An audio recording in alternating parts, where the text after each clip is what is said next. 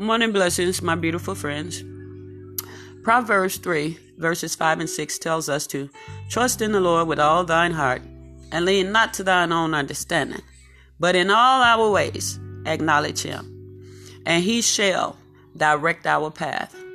Well, all this stuff that's going on in the world today, this pandemic and all these murders, these killings and robbings and stealing, it's a time for the saints of God to begin to stop leaning to their own understanding, because a lot of the saints of God are putting stuff out there that is totally contrary to the word and the will of God. And then they want to hide it behind, I'm going to do what God tells me to do.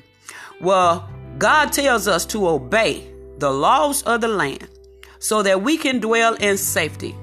And there's more hell raising and havoc amongst the body of Christ than it is out there in the world. Do you know people in the world actually stand there and look at us and they laugh and point the finger of scorn at us and call us stupid, and they say, where is your God now? And we just fall right into that deceptive trap that the enemy wants us to just continue to fall on into. It's time to stop playing game, people of God. And it's time to get serious. And it's time for us to stop trying to be chief when God is just calling us to be a brave and follow behind the chief. Everybody's not called to be a leader, but we get up and we try to lead. All of us are not called to be politicians, because we can't even correctly follow governance and discipline in the church. So who do you think is going to sit and put you in office when you can't even run your church? You can't even govern the people that God placed. Oh, what? Hold up. Maybe you ain't even meant to be in that place of a pastor, but you want to be. Okay.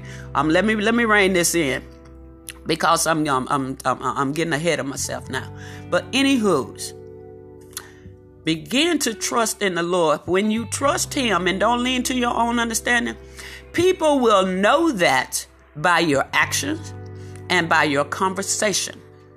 And when you acknowledge him, I don't care who it is, somebody full of the devil could come up to you, walk up to you, and start doing and saying crazy stuff. I know I'm a witness, because it happened to me in Walmart just last week.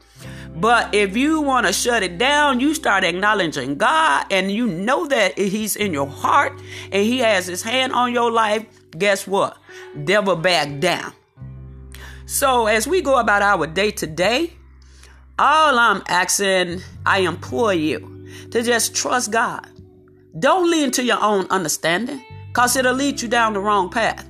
And in everything you say and do, even the way that you look, because Jesus looked on people with compassion, just do that. And in all that, remember to command your day.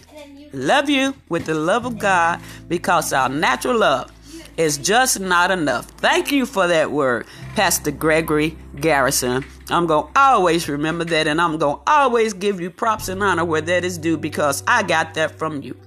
I love you all. Have a blessed day, and remember to command your day.